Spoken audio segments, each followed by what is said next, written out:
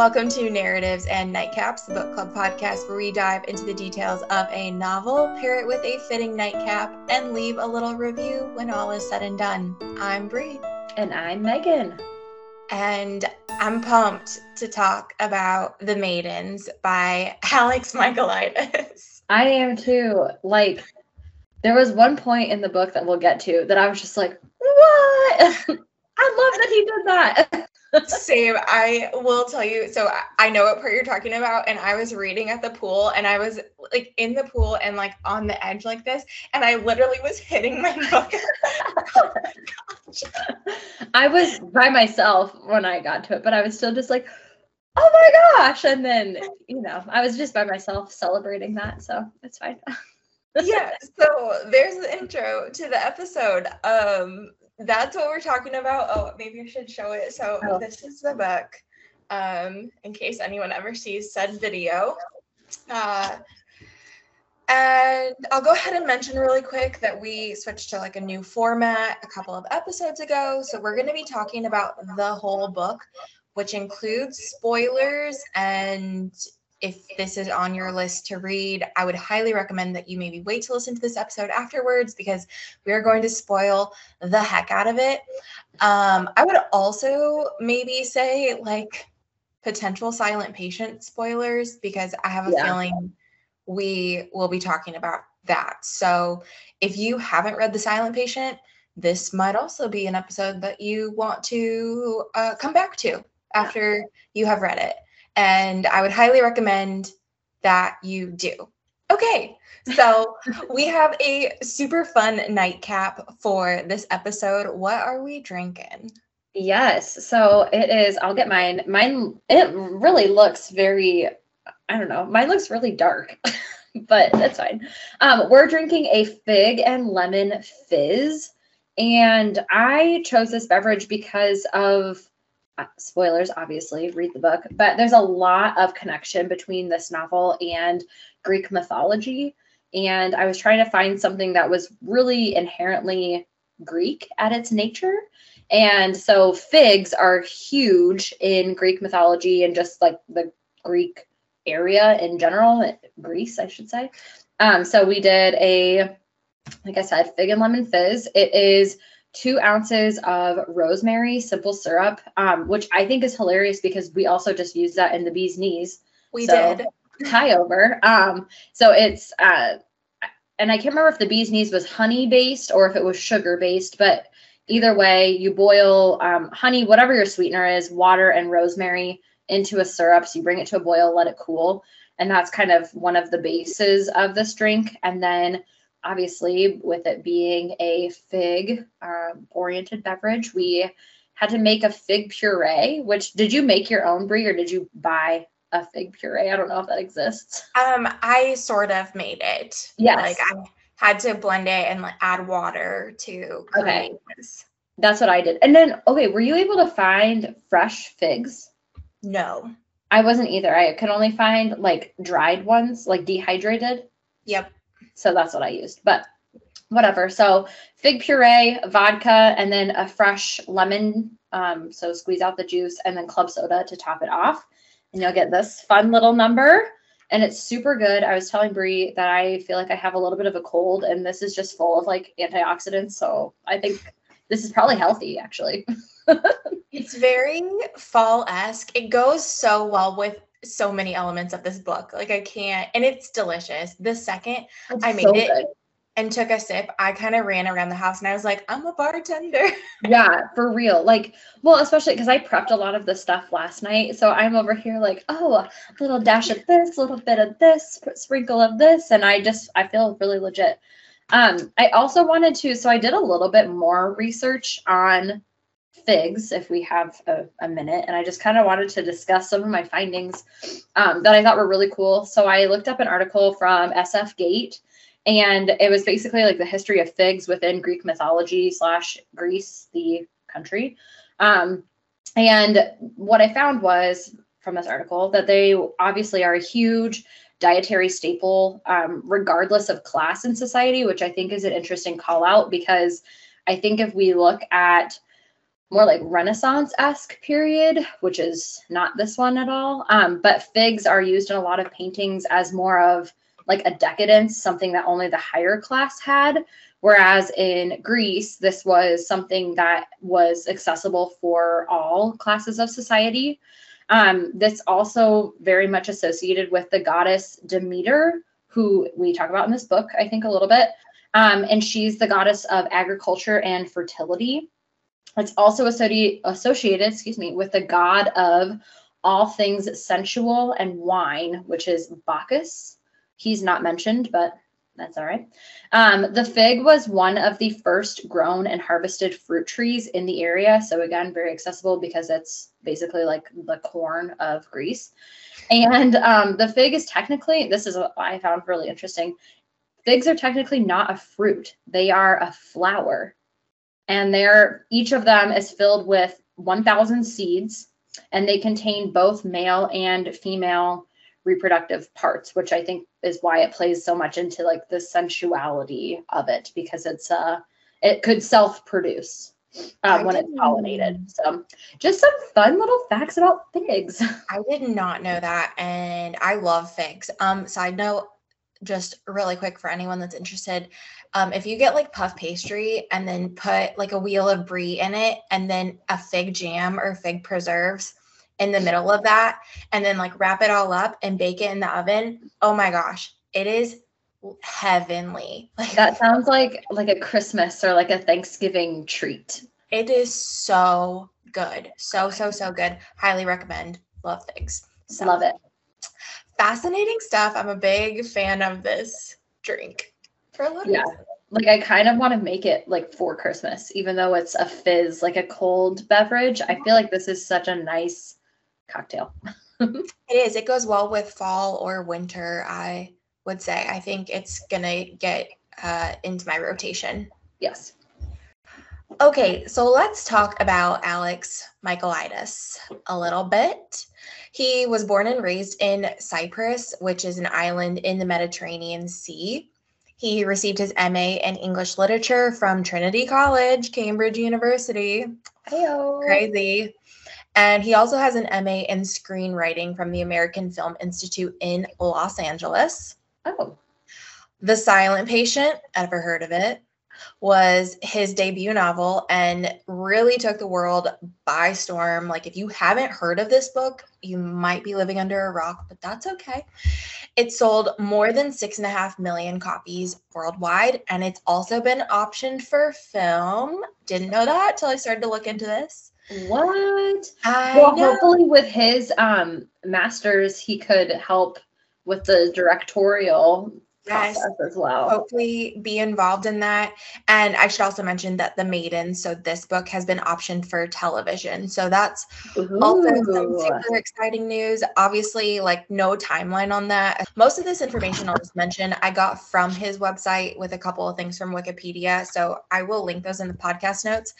And I would highly recommend that you actually look at his about page on his website, because he has very detailed information about his upbringing in Cyprus, which I would say relates a lot to some of the characters in this novel that we're about to talk about. Like, you can see that he's pulling from his own experiences.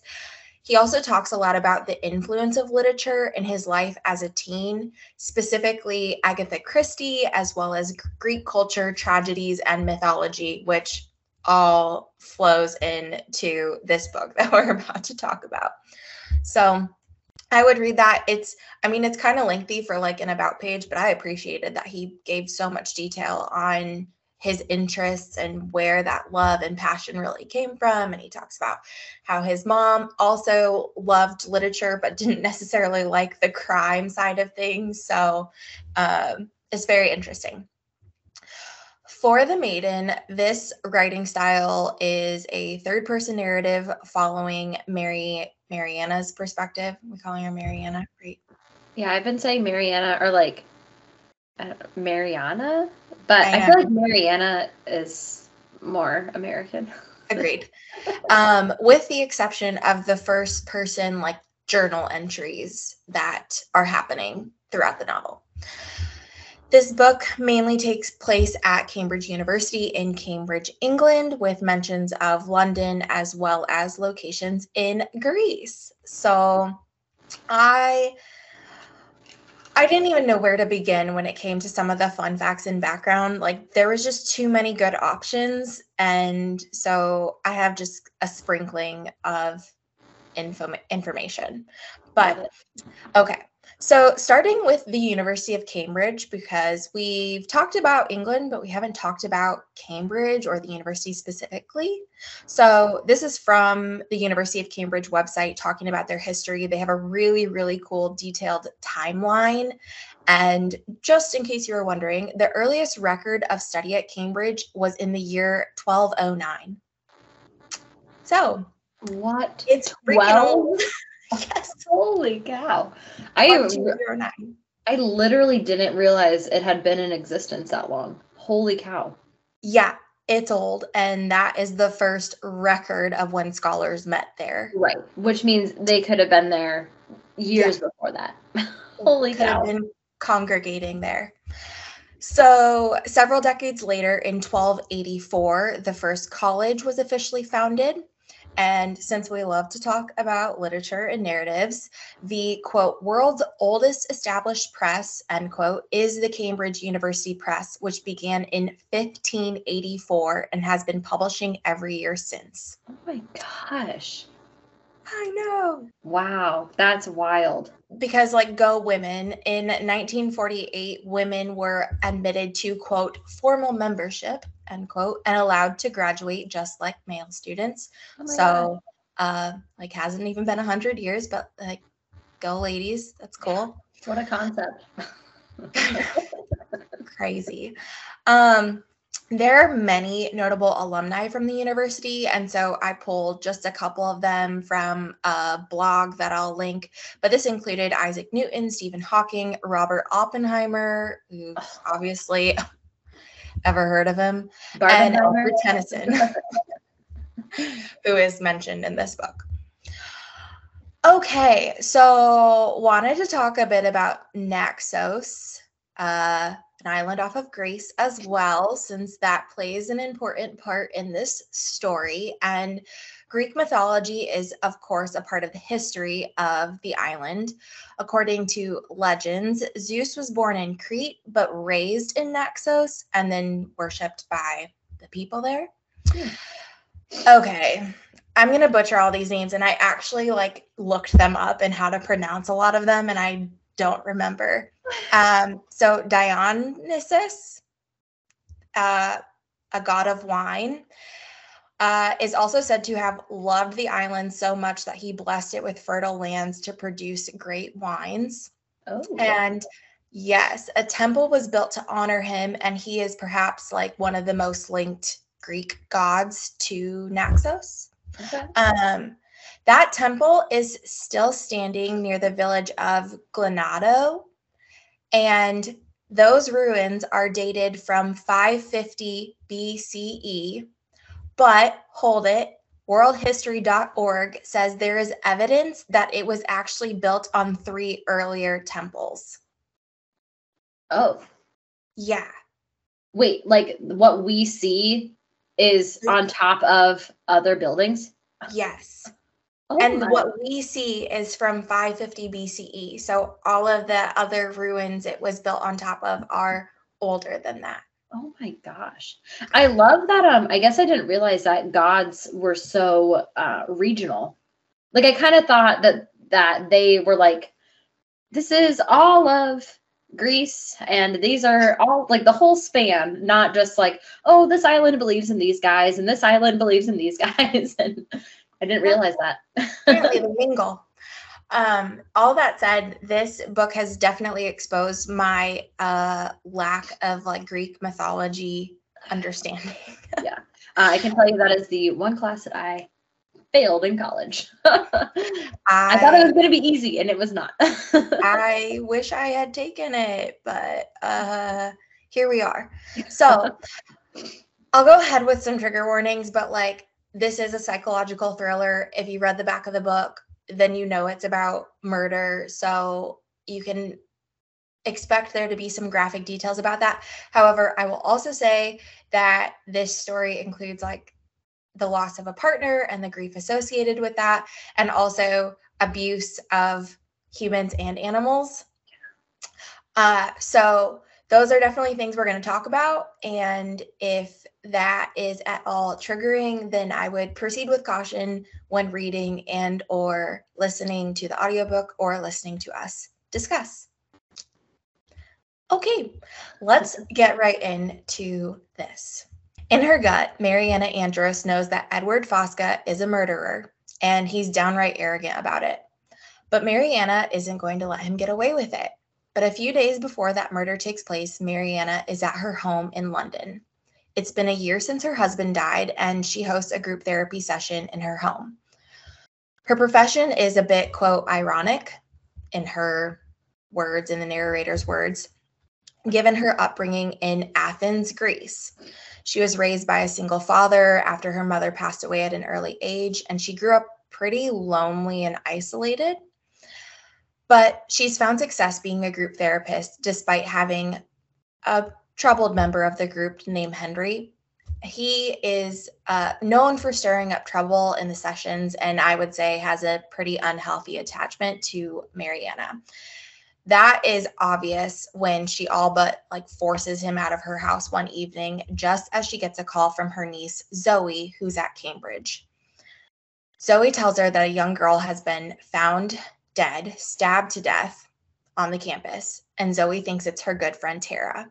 So Mariana tells Zoe that she'll be there the next day to help her and be there for her.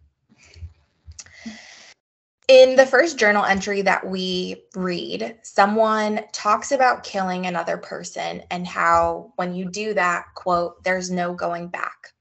How this person that's writing is essentially two people. Like they describe it like split personality almost, and says, quote, I'm the villain, end quote. Very ominous. We don't know who this person is, but okay. Mariana heads to Cambridge, reflecting on meeting her husband, Sebastian, there when she was just 19. It was fate, if you will, the way that it's described, that they were brought together, destined to meet one another, be with one another. They had their differences, especially maybe in how they were raised, but they loved each other. And we're going to talk more about it, but like Mariana is consumed with grief, obviously, rightfully so. And so it's really hard for her to be going back to this place that they met. On the train to Cambridge, Mariana meets Fred, good old friendly Fred, who like is quite bold when he starts to talk with her and asks her questions about what she's doing. When they get to Cambridge, he offers to escort her wherever she needs to go, and she declines. Like she's like, I don't know you. I want to be alone. He is not deterred one bit, though, and says that he, quote, foresees that they'll meet again. Like, how many times already am I like, Fred's the murderer? Something's off about Fred. Yes, between him and Henry, I think those are my two running, standing names that I was like, they're the ones. Like, if it's not one, it's the other that has committed this terrible crime. Because you don't come on that strong to someone you don't know. Like, that's freaking creepy. It's really creepy. I would be so nervous if someone approached me that way and then was like, oh, I'll walk you. I'll come with you. I'll escort you. Yeah. I would be really freaked out. I would be like, please fuck off in the kindest way possible. I feel like similar words are said amongst characters at points in this book. Also true. Yes. So death has like surrounded Mariana her entire life to the point that she has actually wondered if she's cursed in some way, shape, or form. We know her mom and husband have passed, obviously. We learned that Zoe's parents, so Mariana's sister and her husband, died in a car crash, and eventually her dad died too. But it's Sebastian's death that she feels guilty about because they went on a vacation to Naxos, a Greek island, and like Sebastian didn't really want to go. Mariana sort of like forced them to go make this happen. And all seemed fine. Like they explored, walked all these ruins together. And one temple they visited was dedicated to Demeter, the goddess of life and harvest, like you said, and Persephone, the goddess of death, also known as the Maiden. Mariana prayed to them for her and Sebastian that day when they were there. And like this weird shadow kind of happened at the same time, but she didn't really think anything of it until the next day. Sebastian went out for a run and a swim, but the current and the waves picked up dramatically and his body washed up a few days later. Yeah. That's horrific and devastating. And the description of her running through the water and trying to find him is so awful. So sad. And the fact that like she found his shoes, so like she knows what happened, and yet she can't see him. He's not answering. That's gut wrenching right there. Yeah. Since that day, Mariana has been stuck in her grief, and it's compared to the grief that Demeter experienced when Persephone was taken by Hades. But despite all of that, Mariana is trying to really pick herself up. She's like, I have to be okay for Zoe. I have to be there. She's really the only person I have left at this point. At the college, Mariana learns that Tara is indeed the girl that was found dead. And coincidentally, Mariana knows one of the people helping with the investigation. Julian was someone she studied psychotherapy with in school, and he is there helping with the officers and crime scenes and everything.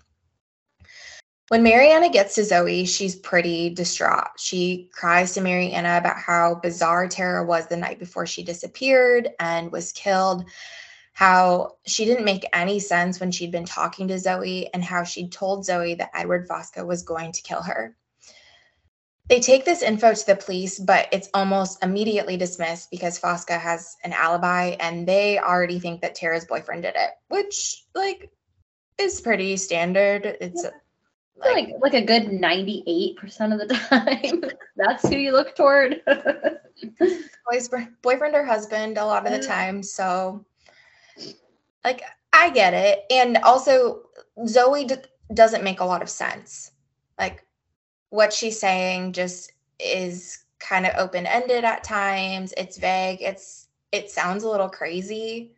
Like it just doesn't make a lot of sense. And I feel like it's coming across as like, college friend in shock. And so I think that's why they're like, okay, we'll hear you out, but I don't know how much validity it has in this case. So after they do this, Fosca actually confronts Zoe to explain how he would never hurt Tara, and he really hopes that Zoe knows this. Mariana finds this whole encounter strange, and he doesn't really even acknowledge her until he's like walking away. He's just standing there, and Mariana's like awkwardly third wheeling this conversation. And she even senses a bit of fear from Zoe toward Fosca. So she decides to do some of her own digging and investigating into this. On the evening that a service is held for Tara, Edward Fosca joins, and 6 girls follow close behind him, all dressed in white, which no one else in the crowd, this was not like a mass memo that went out to tell everyone to wear white. Yeah. So it's bizarre. Tara's boyfriend had referred to them as, quote, witches. And we're going to find out later that this is actually like the Maidens group. So Mariana visits her old professor and friend Clarissa and asks her about Professor Fosca and how he taught Tara. And she thinks like really carefully about just her few encounters with him and his actions. And it's described a lot as, quote, a performance with each interaction that happens. And it does come across that way. Like he's performing for someone. It's very theatrical, exaggerated. Yes. It doesn't seem sincere either. No. Yeah. Like it's just a front to make him relatable. Yes. With Mariana staying in Cambridge to be there for Zoe and now attempt to solve the murder, She can't return to her patients. When she calls to let them know, Henry does not take the news well and tells Mariana that he is always watching her. Very foreboding. Trying to understand Tara a bit more, Mariana meets with her, quote, better Elsie. So the people that like care for the rooms, cleaning them, making the beds. It sounds like this is very unique to Cambridge. Because I never had a maid at Iowa State, I'll tell you that much. No. No one ever cleaned up my room except for me. So just as much as of a performer, I would say, Elsie here says that she saw Tara the night that she died looking rather upset. She tells her that the witches would bully Tara and that Mariana should ask Zoe about that, which Mariana's like, why would I ask Zoe? What are you talking about? And like she doesn't seem super trustworthy with the way that she's behaving. She gives some information about like, oh, Tara loved me. We were so close. But she's also told the opposite from other people. Like you just don't know what to believe. And she talks about herself in third person, which I just find very off-putting in general. Like, I don't care what you're saying, but if you're referring to yourself by your own name, that's weird. Yeah, it's no. When they visit Tara's room, Mariana finds a postcard with a well-known but terrifying image on it and ancient Greek written on the back. So that's important. She takes this postcard to Clarissa for translation and it says that a maiden must be sacrificed to Persephone. But Clarissa doesn't find any of this very odd because Tara was studying Greek tragedy taught by Professor Fosca. Zoe's also in his classes. It just isn't very strange that anyone would have something like this, with that being such an important class that she was taking. During lunch with Zoe, Mariana asks her more about Professor Fosca, including whether or not Zoe has a crush on him, doesn't like him. She's like, I can't really read you. Are you scared of him? Do you find him attractive? What's going on? And she also asks about the Maidens. They're his secret, prestigious group of students, and Zoe despises them. But to get a better sense of who he is, Mariana goes with Zoe to attend his lecture. Once again, it's a play of some sort. It's definitely not like any lecture I've ever attended. Professor Fosca starts by recognizing Tara and the heartbreak and the grief that he feels and that others may be feeling. And then he starts to discuss the secret cult of Eleusis. I actually think I said that right. Possibly. Don't quote me. Better than what I would have said.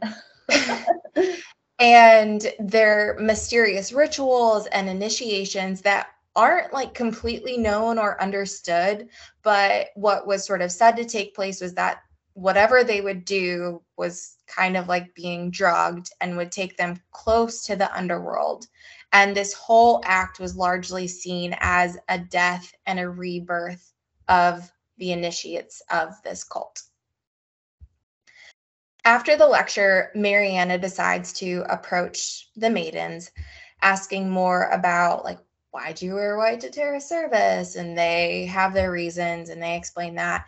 And she wants to know if they'd be willing to talk more. With Fosca's blessing, two of them agree to speak with Mariana some more. So they're also all very snobby. They're not nice at all.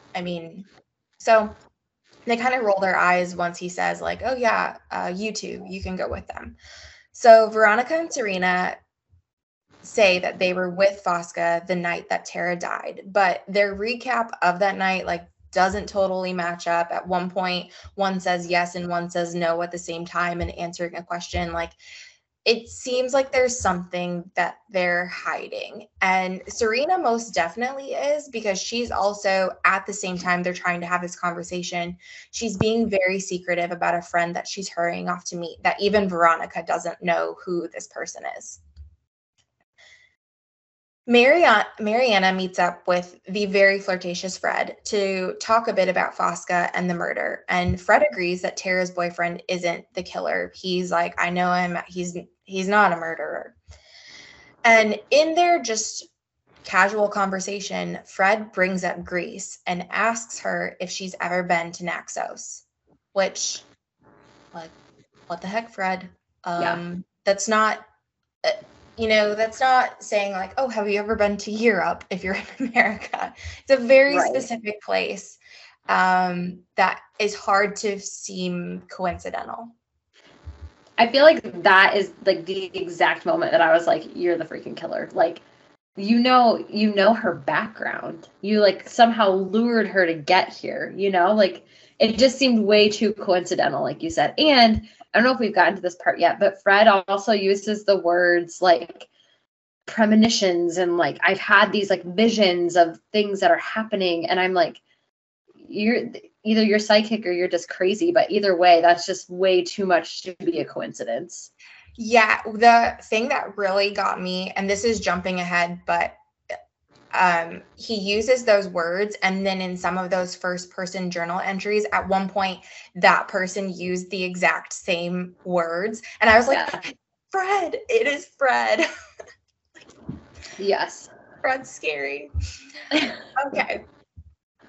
Hurrying back to her room, Mariana like knows that she's being followed, but it's dark. She can still hear footsteps following her though. And when she gets close to her building, it's locked. Thankfully, Mr. Morris, kind of this guy that like oversees the building, and it's happened for generations in his family, he shows up soon, helps her get to her room.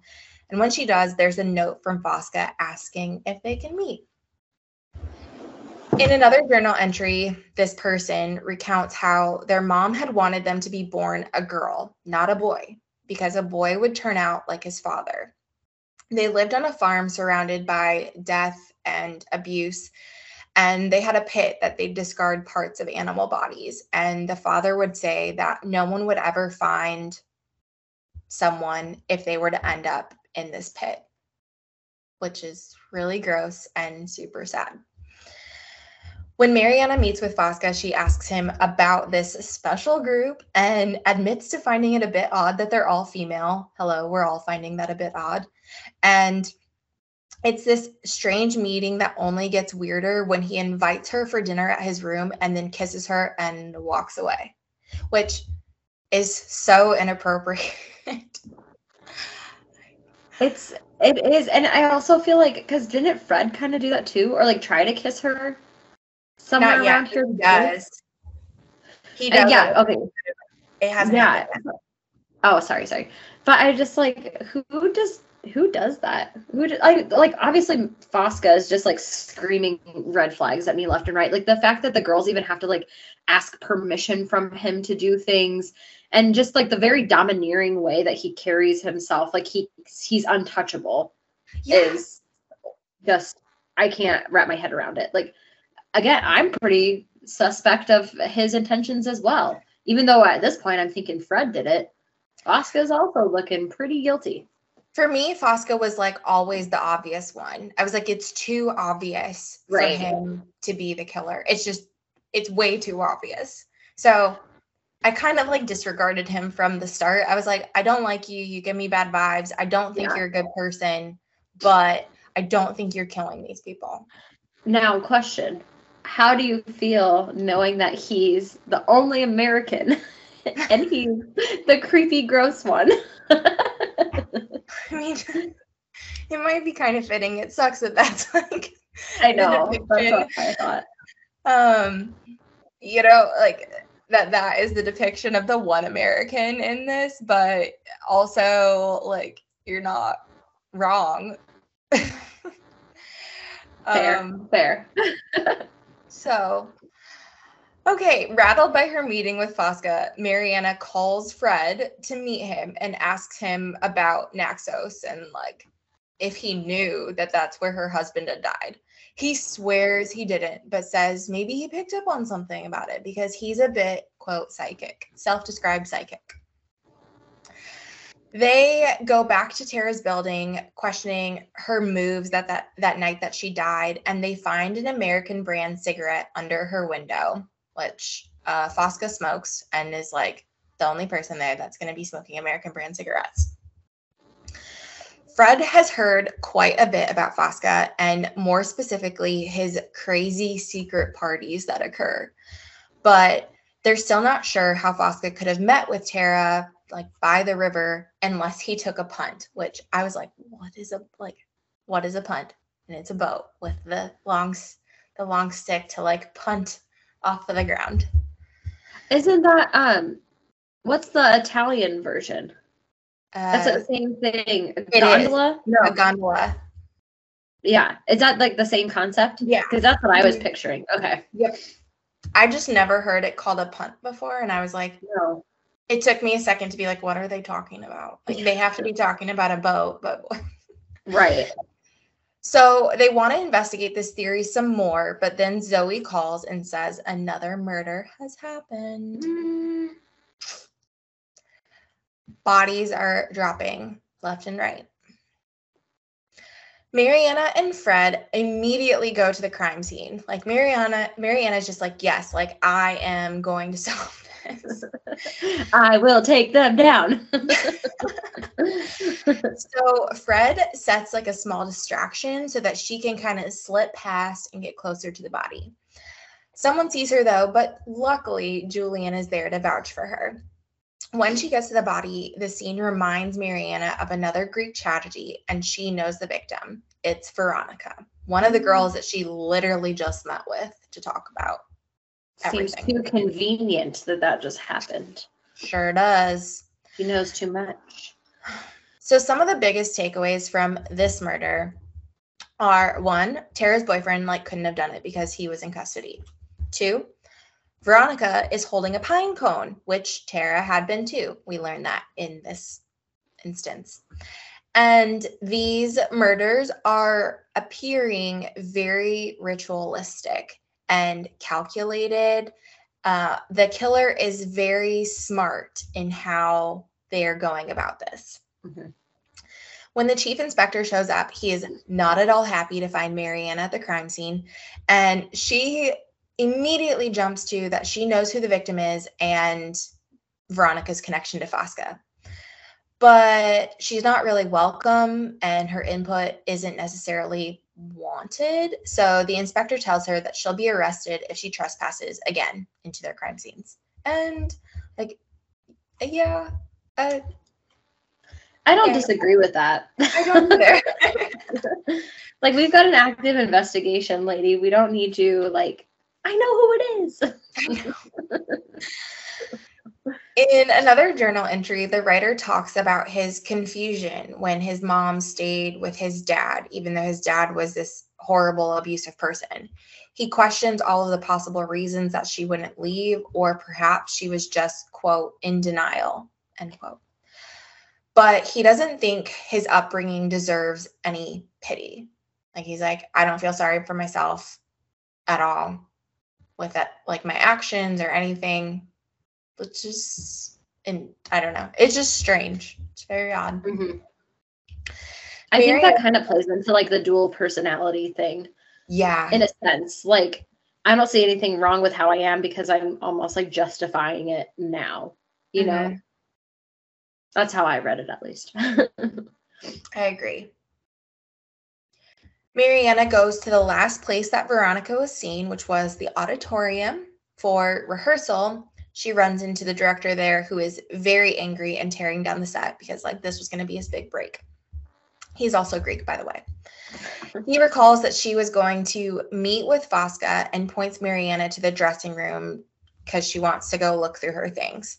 Another postcard is there with more disturbing imagery and an ancient Greek quote. So all of these typically are depicting either a murder about to happen, or a potential killing, or a girl standing there with a knife and her eyes hanging out. They're all relevant to sort of the crime scenes that are happening. Yes. Mariana tries to console Zoe after Veronica's death. She is again so distraught. She's just overwhelmed with grief, even more so than when with Tara. And Mariana thinks this has a lot to do with maybe she didn't fully process all of her emotions with Tara, and now this second one is just like everything's piling up on top of her.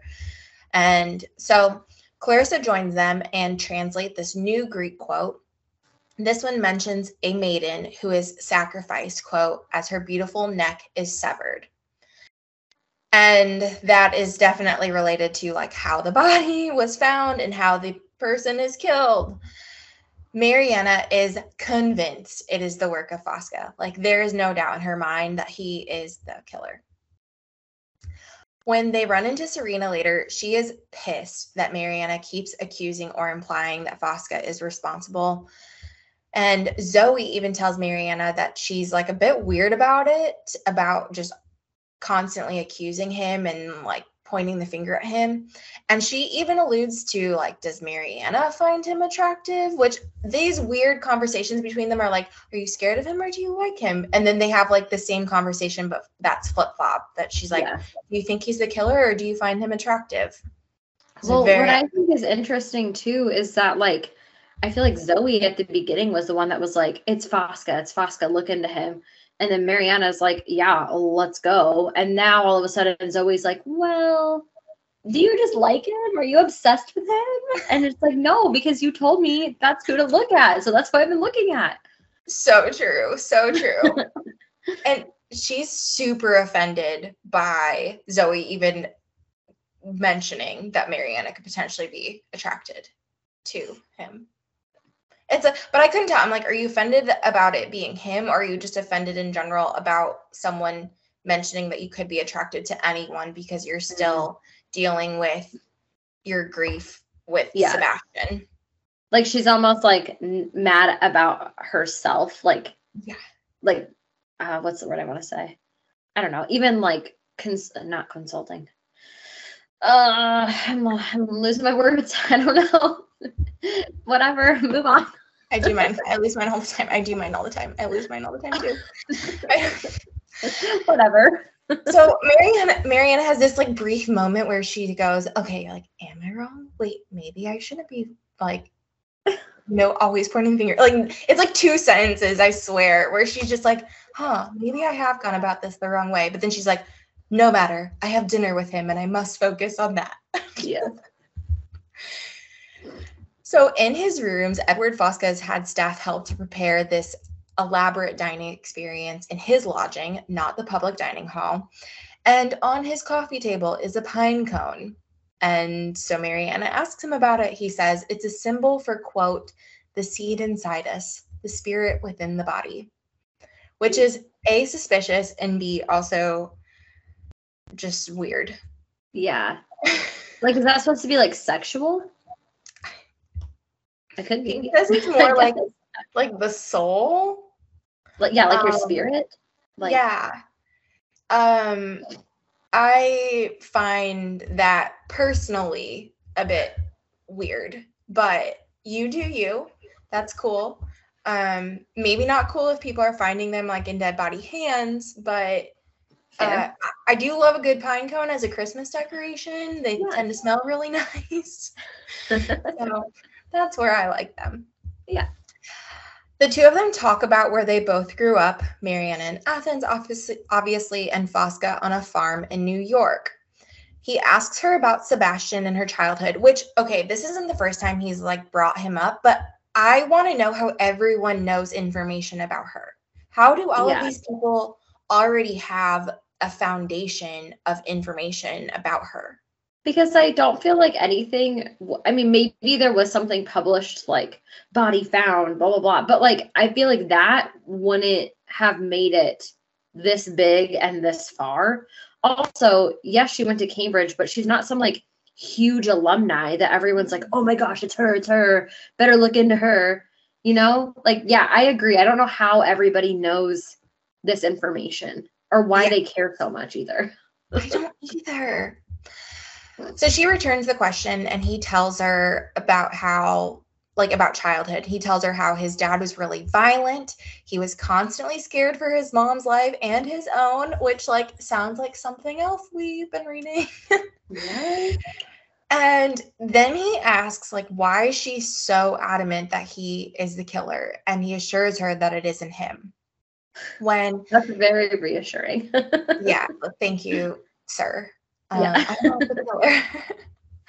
When he steps away, she browses some books nearby and finds the same ancient Greek text that was on Veronica's postcard has been underlined.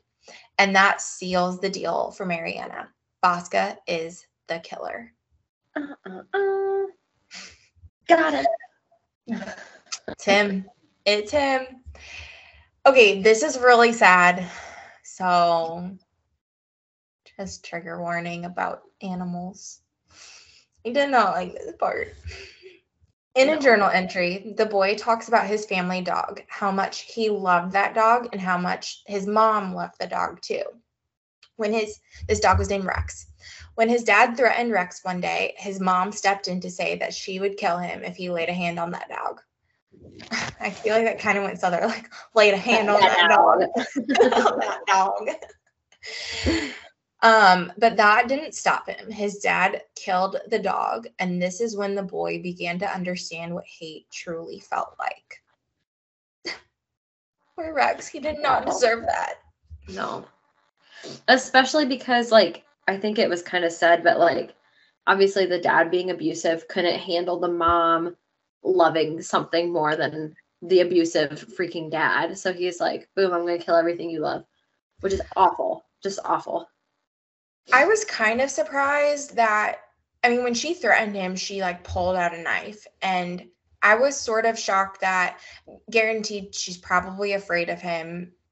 He just shot the dog. Like, that's not great.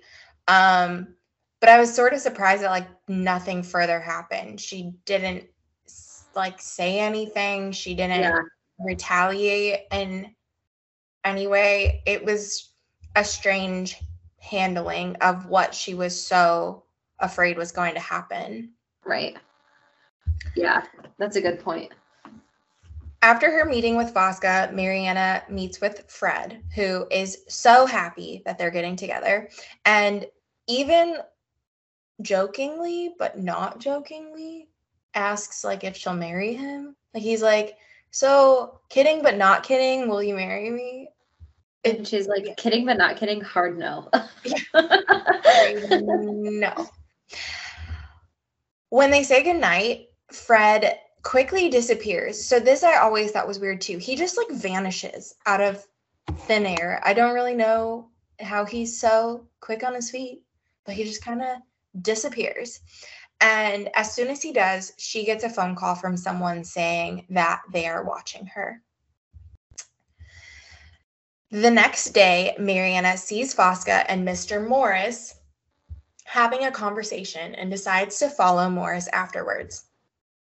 She follows him all the way to the cemetery where he is secretly hooking up with Serena. Morris catches her watching and tells her to stay the heck out of everyone's business, which, like, he's not wrong because she is kind of getting into everyone's business, but this is not good at all. So, and now we know what Serena's secret is. Yeah. Or who her secret man is. What I thought was kind of scary though was how quickly Morris like flipped, because I feel like when we first met him, it was like, at your service, ma'am, anything I can do to like make your stay at Cambridge pleasant, and like he was just very friendly, and you know, like when she got scared, he was the one that like let her in and like, hey, everything's cool. And now he's like, oh, you like the show? F off. Split personality. No, you're so right. He did like immediately flip a switch.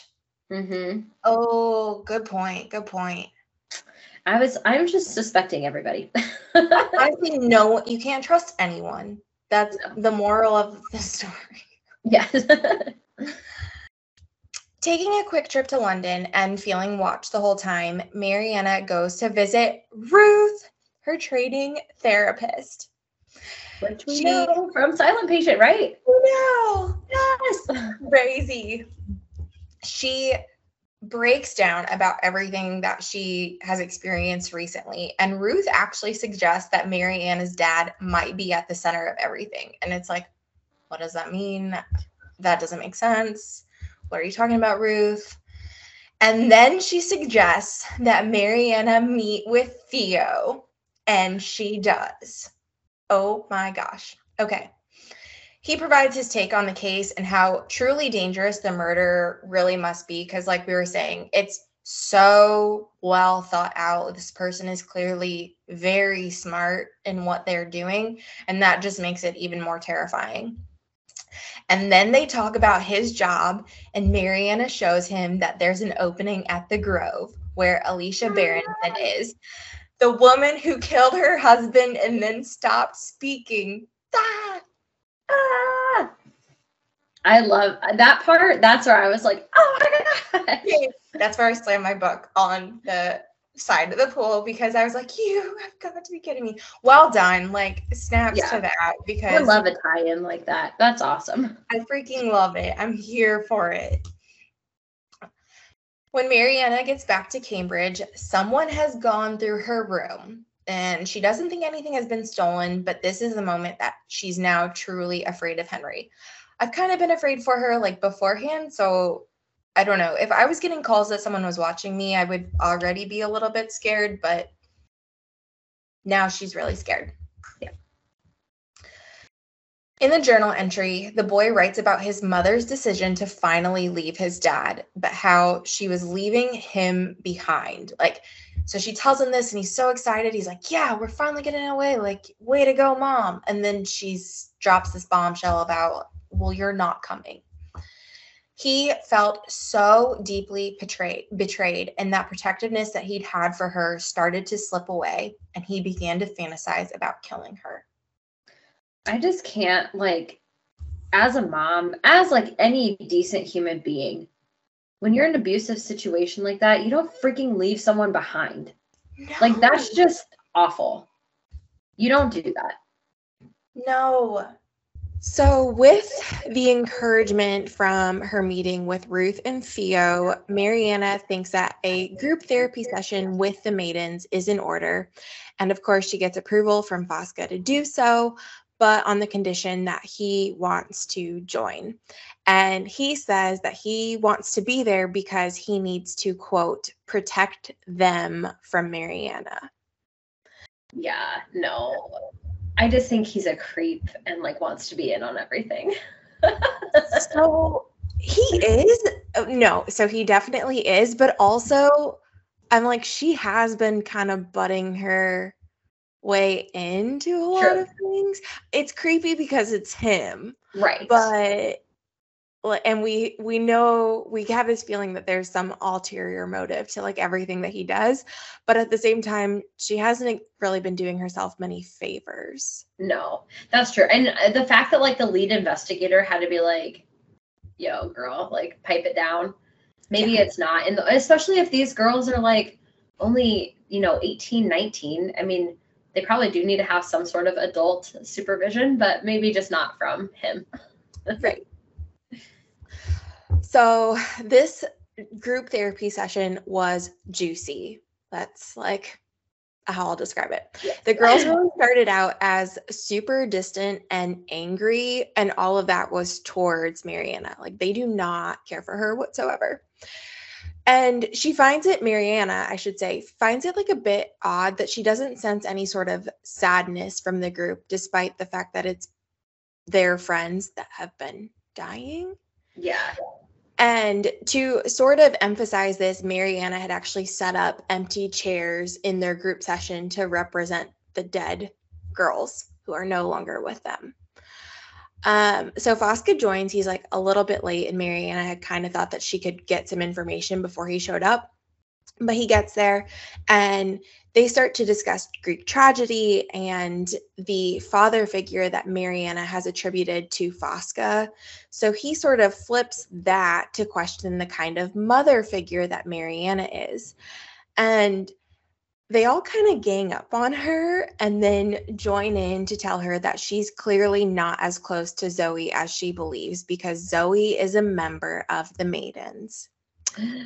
Shocker. That was kind of a big-ish reveal. Like, I feel like the whole time Zoe's been talking shit about this group and like how much she dislikes them. So the fact that they're like, I think we're missing a chair for Zoe. I didn't expect that because she has been so quick to, I don't know, like talk about how she doesn't care for them, has displayed what Mariana reads as being almost like fear toward Fosca and to that group or toward that group. And Zoe's wanted nothing to do with them. But then also I'm kind of like, Zoe went with Mariana when she talked to Veronica and Serena. And like neither one of them thought to say something. Like Zoe was there. And I don't know. I'm just kind of surprised like it didn't come up sooner from somebody else. It's like they kept it a secret.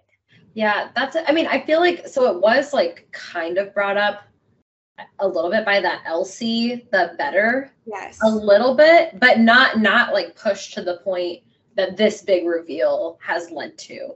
And you're right. Like, I feel like the other two girls should have even like a passing glance of like, girl, what are you doing sitting on that side of the table? You should be over here with us. Yeah.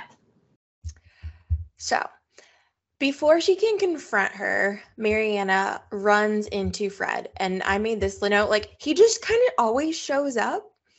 Like when, I don't know, when I don't want to say he's needed because like he's not needed. He just always shows up. And so they go to his room for a drink. And she notices a manuscript on his desk and asks him what he's writing. He says that it's about his mom leaving him as a boy and, quote, she died. Like, nothing died, ... The conversation turns when Fred tells Mariana how he loves her and wants to marry her. He kisses her, but Mariana is just like thrown off by this entire incident and hurries away. Okay. Wait. Whoa. I just do not know what to make of him. Like he literally shows up out of nowhere. I'm not going to lie. Part of me has questioned if he's like a ghost because I'm like, is he Sebastian like showing, I don't know, like protecting her as this ghost? Because it seemed really strange. Like he kind of only shows up when there aren't other people around. I don't know. It's very bizarre. But then this manuscript, I was like, he did it. Yeah. It's him. And like, so his mom died. He has this manuscript. He's clearly like overly emotional, like almost obsessed with her. I mean, the day that they met, he was like, I'm going to marry you. Yeah. Or like, you're going to say yes eventually or whatever. And then he does it again. So yeah, I tell you, since the moment we freaking met Fred on that train or whatever mode of transportation, I was like, he's it. Like, it's got to be him. Not good vibes at all. Oh, and you know how sorry to cut you off really quick, but like that ghostly detail, because doesn't he kind of like disappear as quickly as he comes? Yes. So I liked that theory of like maybe he is some sort of guide from another world. I don't know. I kind of feel like that would give me some comfort and he wouldn't be as creepy if he was. But yeah, he has just vanished like out of thin air. And he just appears in some instances. It's very strange. Really, really strange. But the manuscript is not good. No. If he's real. So heading back to her room, Mariana is approached by Henry with a knife. She's had a horrible evening. Yeah, this is just not going well. No, it's not. Nothing can go her way. And he says that he is going to kill himself in front of her. But Morris tackles him before he can do any more. So he just kind of comes out, saves the day, takes him to the ground, and then Henry is taken away. Mariana is woken up the next day to Elsie saying that Serena has been murdered, and under Mariana's own door is a postcard with ancient Greek text. Mm-hmm. She rushes out of her room to find Fosca, and when she does, she unloads, screaming and hitting him until a police officer has to physically grab her. See, that's not looking so good for her. Like, no. She's losing it. It does appear that way. Yeah. It's not a good look. And because of this, she has to come clean about all of her suspicions about Fosca, how Zoe is afraid of him and she suspects he was sleeping with Tara. She shows the postcards and how he has the same quotes underlined in his own books. She mentions Morris too, so she's like talking to the police about this. Fosca's also there. It's just a whole unraveling. And so she mentions Morris too and her thoughts that he might be blackmailing Fosca. But everything that she says ends up pointing the detectives right to Morris. And on top of that, Mariana is told to get the heck out of town by the next day because she has intervened enough. Yeah. Which, like, any good detective / police officer investigator should have told her that a while ago. But I feel like they gave her a few chances and they're like, okay, lady, now you're just making a mess out of everything. She really is 3 strikes, like she's out because she is and all of her intervention has not really gone super well. No. What kind of bothered me is how quickly they leapt on the idea that it was Morris. Like, why will they not even consider that it's Fosca? I don't know. I find that strange, and I'm glad you brought that up. So even in her sort of account and her suspicions that she's detailing, nothing ever pointed to Morris to me as the killer. Like, yeah, something shady's happening with Fosca, but I don't really understand why they just jumped to that conclusion. That part didn't make sense to me, just even in the narration. I was like, why Morris now? Right. I don't get where. Maybe I think I even read it 2 or 3 times because I was like, why are they jumping to this? But I just couldn't seem to pick up on what exactly it was. Yeah. Yeah, it just, well, and like from the beginning, I feel like she has tried to say like, hey, you should like look into this teacher. And they're like, oh, no, he's got a solid alibi. Like, we'll dismiss it. He was with students. I'm like, why are you so, like, to me, that almost feels like he's like paying them off, or like there's some sort of motivation for the investigators to leave him alone, you know? Yeah. They are very dismissive without giving it much interest or additional thought. For sure. So, all of that said, Morris is arrested shortly afterwards. And despite being told to leave, Mariana refuses to give up. She meets with Zoe and Clarissa, and Clarissa is encouraging them to leave for their own safety. Like, the cops don't want her there. Now Mariana's got this postcard. You should just go. But Zoe wants to stay now and figure it out. She is now on the bandwagon that Fosca is guilty, and she thinks that she actually knows where the knife is that's been used to kill the girls. Mariana asks her, like, how could you possibly know that? Right. And she also mentions how the girls told her that Zoe is a part of the Maidens. So the jig is up. It is. So Zoe's side of that story is that she only went to the Maidens group once. And then she proceeds to tell them, Clarissa included, so like another staff member at the university, she begins to tell them about how the meeting went down, the one that she went to down by the river, the fake sacrifice that took place, and the hidden knife, how she knows where it is, how Fosca kissed her and she ended up running away. Like, she was just so scared and turned off by the whole situation that she ran away. And she tried to ignore it. She never reported any of this until Tara came back that night that she died, scared that someone was going to kill her. But Zoe is just as scared now too, because she also received a postcard. Ooh. Which, like, very morbid, but how fitting that they would kill Mariana and Zoe together. Yes. I agree. Well, but also, I guess we don't know until this point, like, did everyone receive a postcard at the same time? Because they were all discovered post-mortem. So how do we know the timeline of the postcard? True. But it does seem fitting that, yes, Mariana is now getting the same thing as like a warning, almost like you're next, bitch. True. We don't know the timeline of the postcards. It's sort of been like almost assumed, at least I've assumed that they were placed like before the person was murdered, Right. but Yeah. it easily could have been placed there afterwards, and the detectives just like suck overall by not even looking at that. Yeah. Yes. Yeah, this isn't looking well for the Cambridge police investigation team. No, or the staff, like all of the Yeah. professors that have heard rumors and just overlook all of the shadiness. Right. So thinking that they're going to go down to the river to get the knife, Zoe heads off to her room to get ready, which I was also like, what are you getting ready for? Right. Like, is this where she went to like go shower and stuff? Yeah. Like, yeah, why? I don't understand. You're going down to the river. I feel like I'm envisioning you're potentially going to have to slush through water, maybe a little bit. It's outdoors. I don't know. I just found it strange that she was like, I have to go shower. Yeah. And Mariana's just like, yeah, fine. See you there. Let me know when you're done.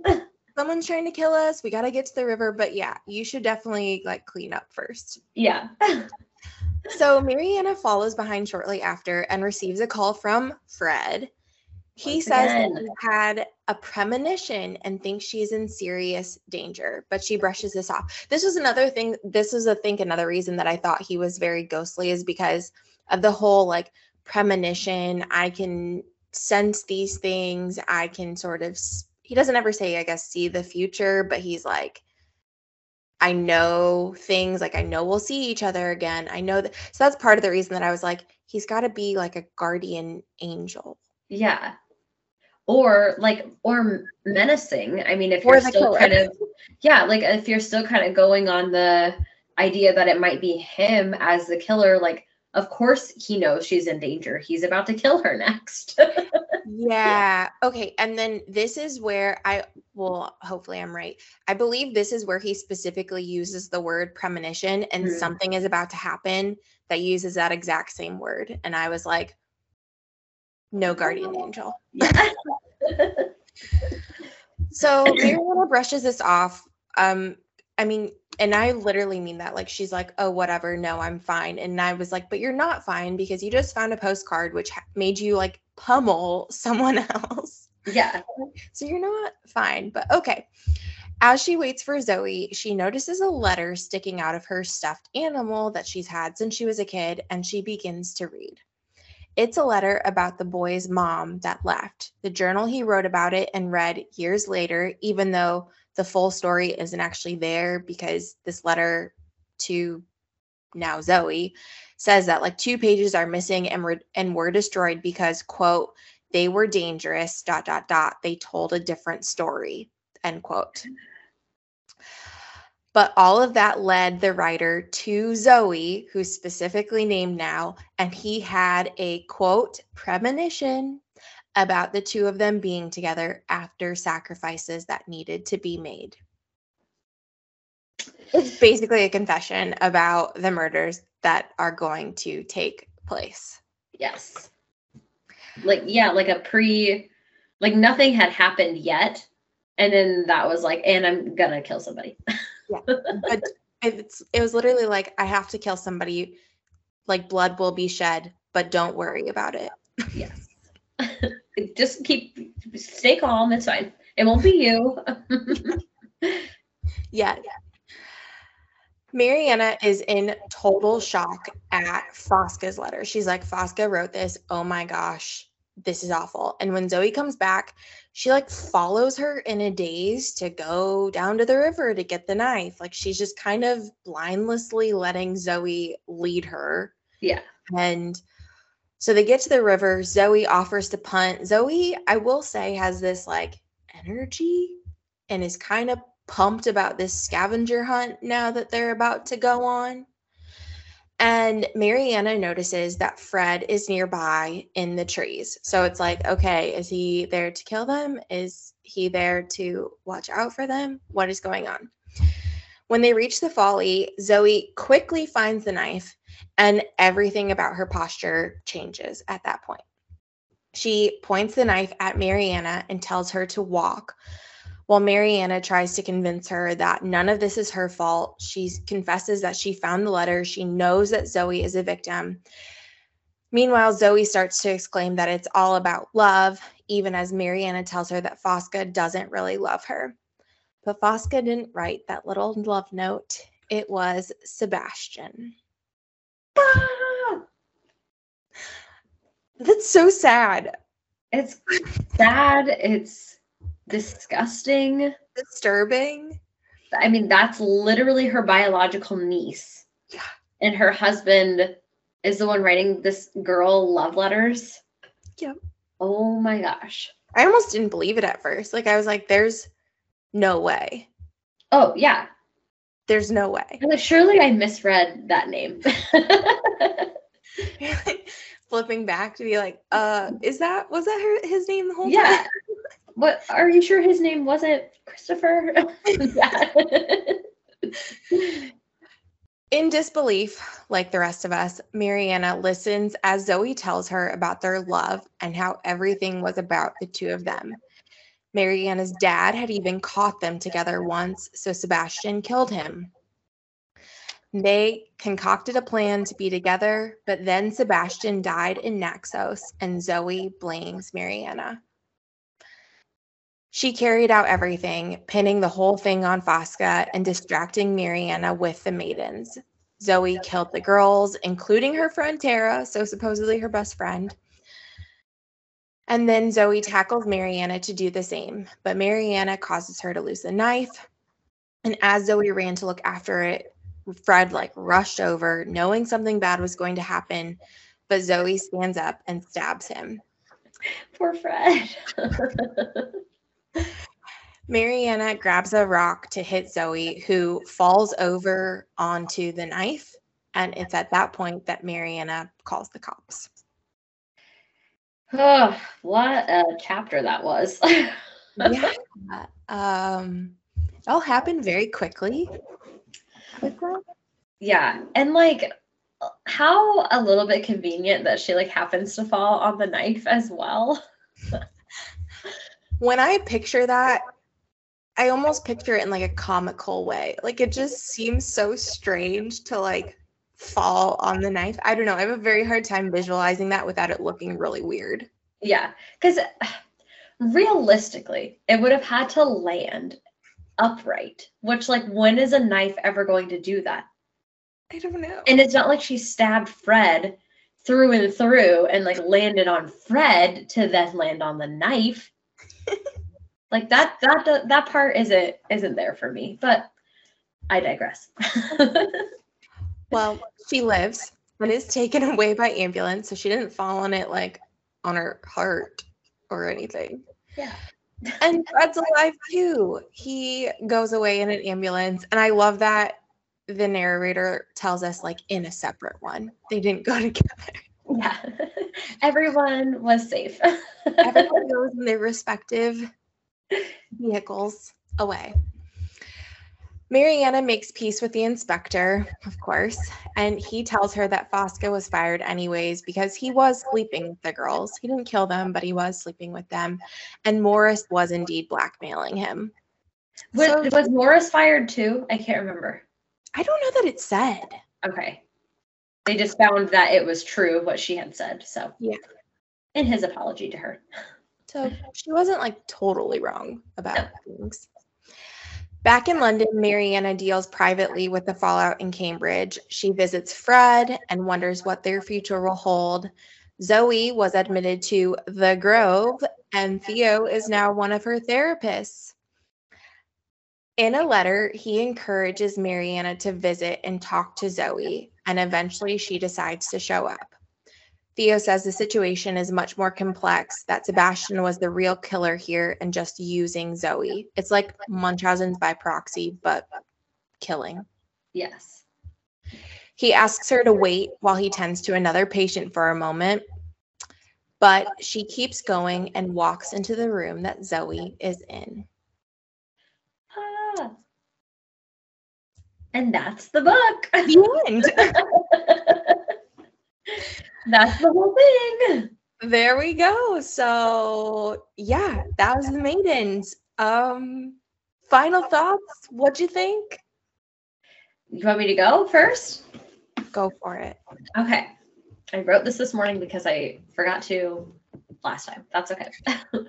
So I said, this is another book that's right up my alley in terms of genre. You know, I love me some thriller. I love me some, let's get creepy, let's get criminal. I love all of that stuff. I love the suspense, the old who done it, because of course, like the whole time you're trying to piece together, okay, well, it was Fosca. Nope, too obvious. Okay, it was Henry. No, he's not in it enough. Okay, it's Fred, the creepy weirdo, like he's showing up.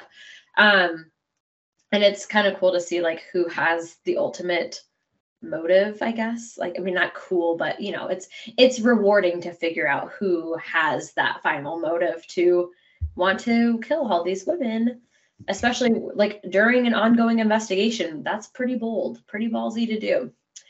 So what I loved, I love that it could have been anyone. I love that suspenseful aspect of knowing, okay, you know, all of these different characters have some sort of role in this. So trying to see how that plays out. You know, I definitely thought it was Fred. I definitely thought it was Fosca. You know, he was just a creep overall. And, you know, some people I feel like kind of came out of the woodwork, like how Morris all of a sudden turned like really aggressive. So then you're like, whoa, hold up. Maybe there's something there. I loved that there was the reliable Clarissa who kind of acted as like a mentor and a support for Mariana, and also ended up being kind of a big aspect to solving it because she could read and understand ancient Greek and was not only transcribing like what was written, but then what passages they were from, so that Mariana just had more clues to go off of. And I absolutely loved the tie into the silent patient. Like I think it happened twice in the book. So obviously like in the middle and then toward the end, which I think you and I were like, we have to go back and see where it is, because that was so cool. What I did not love was that Mariana was just like immediately like so nosy, so into everything, like did not play it cool at all. Was just like, I'm a therapist and I'm going to use that to my advantage. I'm going to get all these people to talk to me and I'm going to, you know, figure it all out. And I mean, I guess like I get that that was her whole purpose. Otherwise this wouldn't be a book. But I just feel like the reality of it was not very real, because like that would never happen, you know? I didn't love that it was Sebastian. Like that grossed me out. Like freaking child molester. It was stated by Zoe that they slept together when she was 15. That is disgusting. And I get that that's probably part of the thrill of the book, is like, whoa, something really spooky is happening with all these murders. And then also something gross is happening. And I also didn't love necessarily that I was Zoe's on his behalf, because I just would like to think that maybe you're not so tied into this master plan. Like, I don't know, having a therapist for an aunt and also basically the person that raised you, you would think you could rise above a little bit, but I guess not. And I also wasn't super clear, and maybe you were, and I just couldn't read between the lines, but like, I didn't understand what the master plan was. Like, why did you have to kill these random girls to be together? That's the part I was like totally missing. No, I didn't get that either. I think that's part of it, is that I almost struggled with even believing it, even when all of these like facts were now presented to us, because I was like, I don't get it. Well, I mean, what were they going to do about Mariana? Like, oh, okay. Right. I didn't really understand their ultimate goal, other than that they said, well, we'll be together. Okay. I still don't see how that's going to happen. And the whole like sacrifices have to be made. Like I could understand if that meant like killing off the dad because he caught them together. But then to like target a group of college women Right. That just seems strange to me. So overall, I thought this was a really fun read. I love The Silent Patient. I think this is a great follow-up, like as your next debut novel. I feel like this went off really well. And I'm personally very excited to read the next one coming up because I already have it marked in my Goodreads want to read when it comes out in January. I think I do too, because I am also excited for that. We have very similar thoughts on the whole thing. Good. Okay. Well, if you gave it stars, what would you give it? I feel like for me, this is like a 3.5. I think that's good medium book. Yes. Okay, very similar thoughts. I said after reading The Silent Patient, which I loved in all caps, like bold that. You recommended it to me and I loved it. I recommend that book to just about anybody. So it's so good. But I really wondered, like, can he do it again? And in my head, I was like, well, it won't be easy. But in my opinion, this was an admirable follow-up to his very captivating first novel. Of course, I can't help but compare it to The Silent Patient. So I said, like, was this as jaw-dropping for me?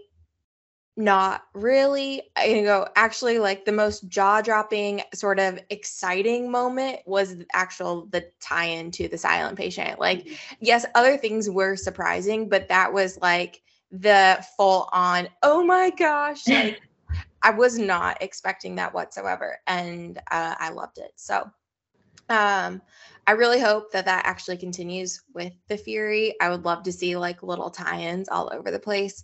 And on that note too, I know we talked about it at the beginning, like The Silent Patient is being optioned for film and The Maidens is being optioned for a television series. And I kind of wish that they were both going to be the same so that you could almost like tie them in and stagger out like when they come out. Because I don't know how you're going to do that if they're adapted by like two different companies and all of that, but that's just my opinion, so whatever. Overall, I think the Maidens hold up well in the psychological thriller space. It's creepy, it's foreboding, dark, and super suspenseful. You're always feeling like something is right around the corner. But similar to you, do I love that Sebastian like ultimately sucked on so many levels? Not really. That actually left me feeling like kind of disappointed in the ultimate reveal of it. I loved all of the build up, like you said, with the different character development, and you're constantly like pointing your fingers like that person could have done it or that person could have done it. And I love all of the guessing. And I did not love that it ended up being Sebastian and Zoe. I will say, like, can I appreciate the unexpected factor and that you really didn't see that coming? Yes. Like, the finger had literally been pointed everywhere but at him. Mm-hmm. But I ultimately just didn't care for that. So all in all, it's spooky season, and if this genre is what you like, then I would say this definitely needs to be on your list. For sure. And I feel like, this isn't the first follow-up book or like multi, author with multiple books that we've been like, was this their best work? Because I think we had a similar sense with Colleen Hoover's Verity, where we were like, when we read Layla, we were like, oh my gosh, like it has to be on the same level. And that one for sure wasn't. I feel like this one is a lot closer, but it's still not like, oh my gosh, The Silent Patient level. Right. I'm glad we read this.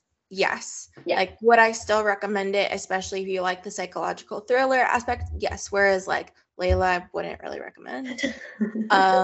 But did it have the same level? Probably not, but yeah, that I am still excited about The Fury too, which comes out in January, like we said. And if you haven't listened to The Silent Patient, which if you've listened to this episode, I would hope you would have read The Silent Patient. But if you haven't, it's phenomenal. Highly, highly recommend. So up next, what are we reading? We are reading, I already got my copy in, The Paris Apartment by Lucy Foley. So she's also the writer of The Guest List, which I can't remember if we've talked about. I've read that separately and I really enjoyed it. So I'm looking forward to diving into The Paris Apartment, which I feel like I've also had on my to read list for forever at this point. So we'll dive into that next week or 2 weeks, whenever we release this. Cut that part out. At some point it'll be out. Okay. Cheers. Thanks for listening. Narratives and Nightcaps is a production of the Craft Co. LLC. Music for this podcast was created by Remington Haynes. Connect with us on our website, narrativesandnightcaps.com, or follow us on Instagram and TikTok. Cheers!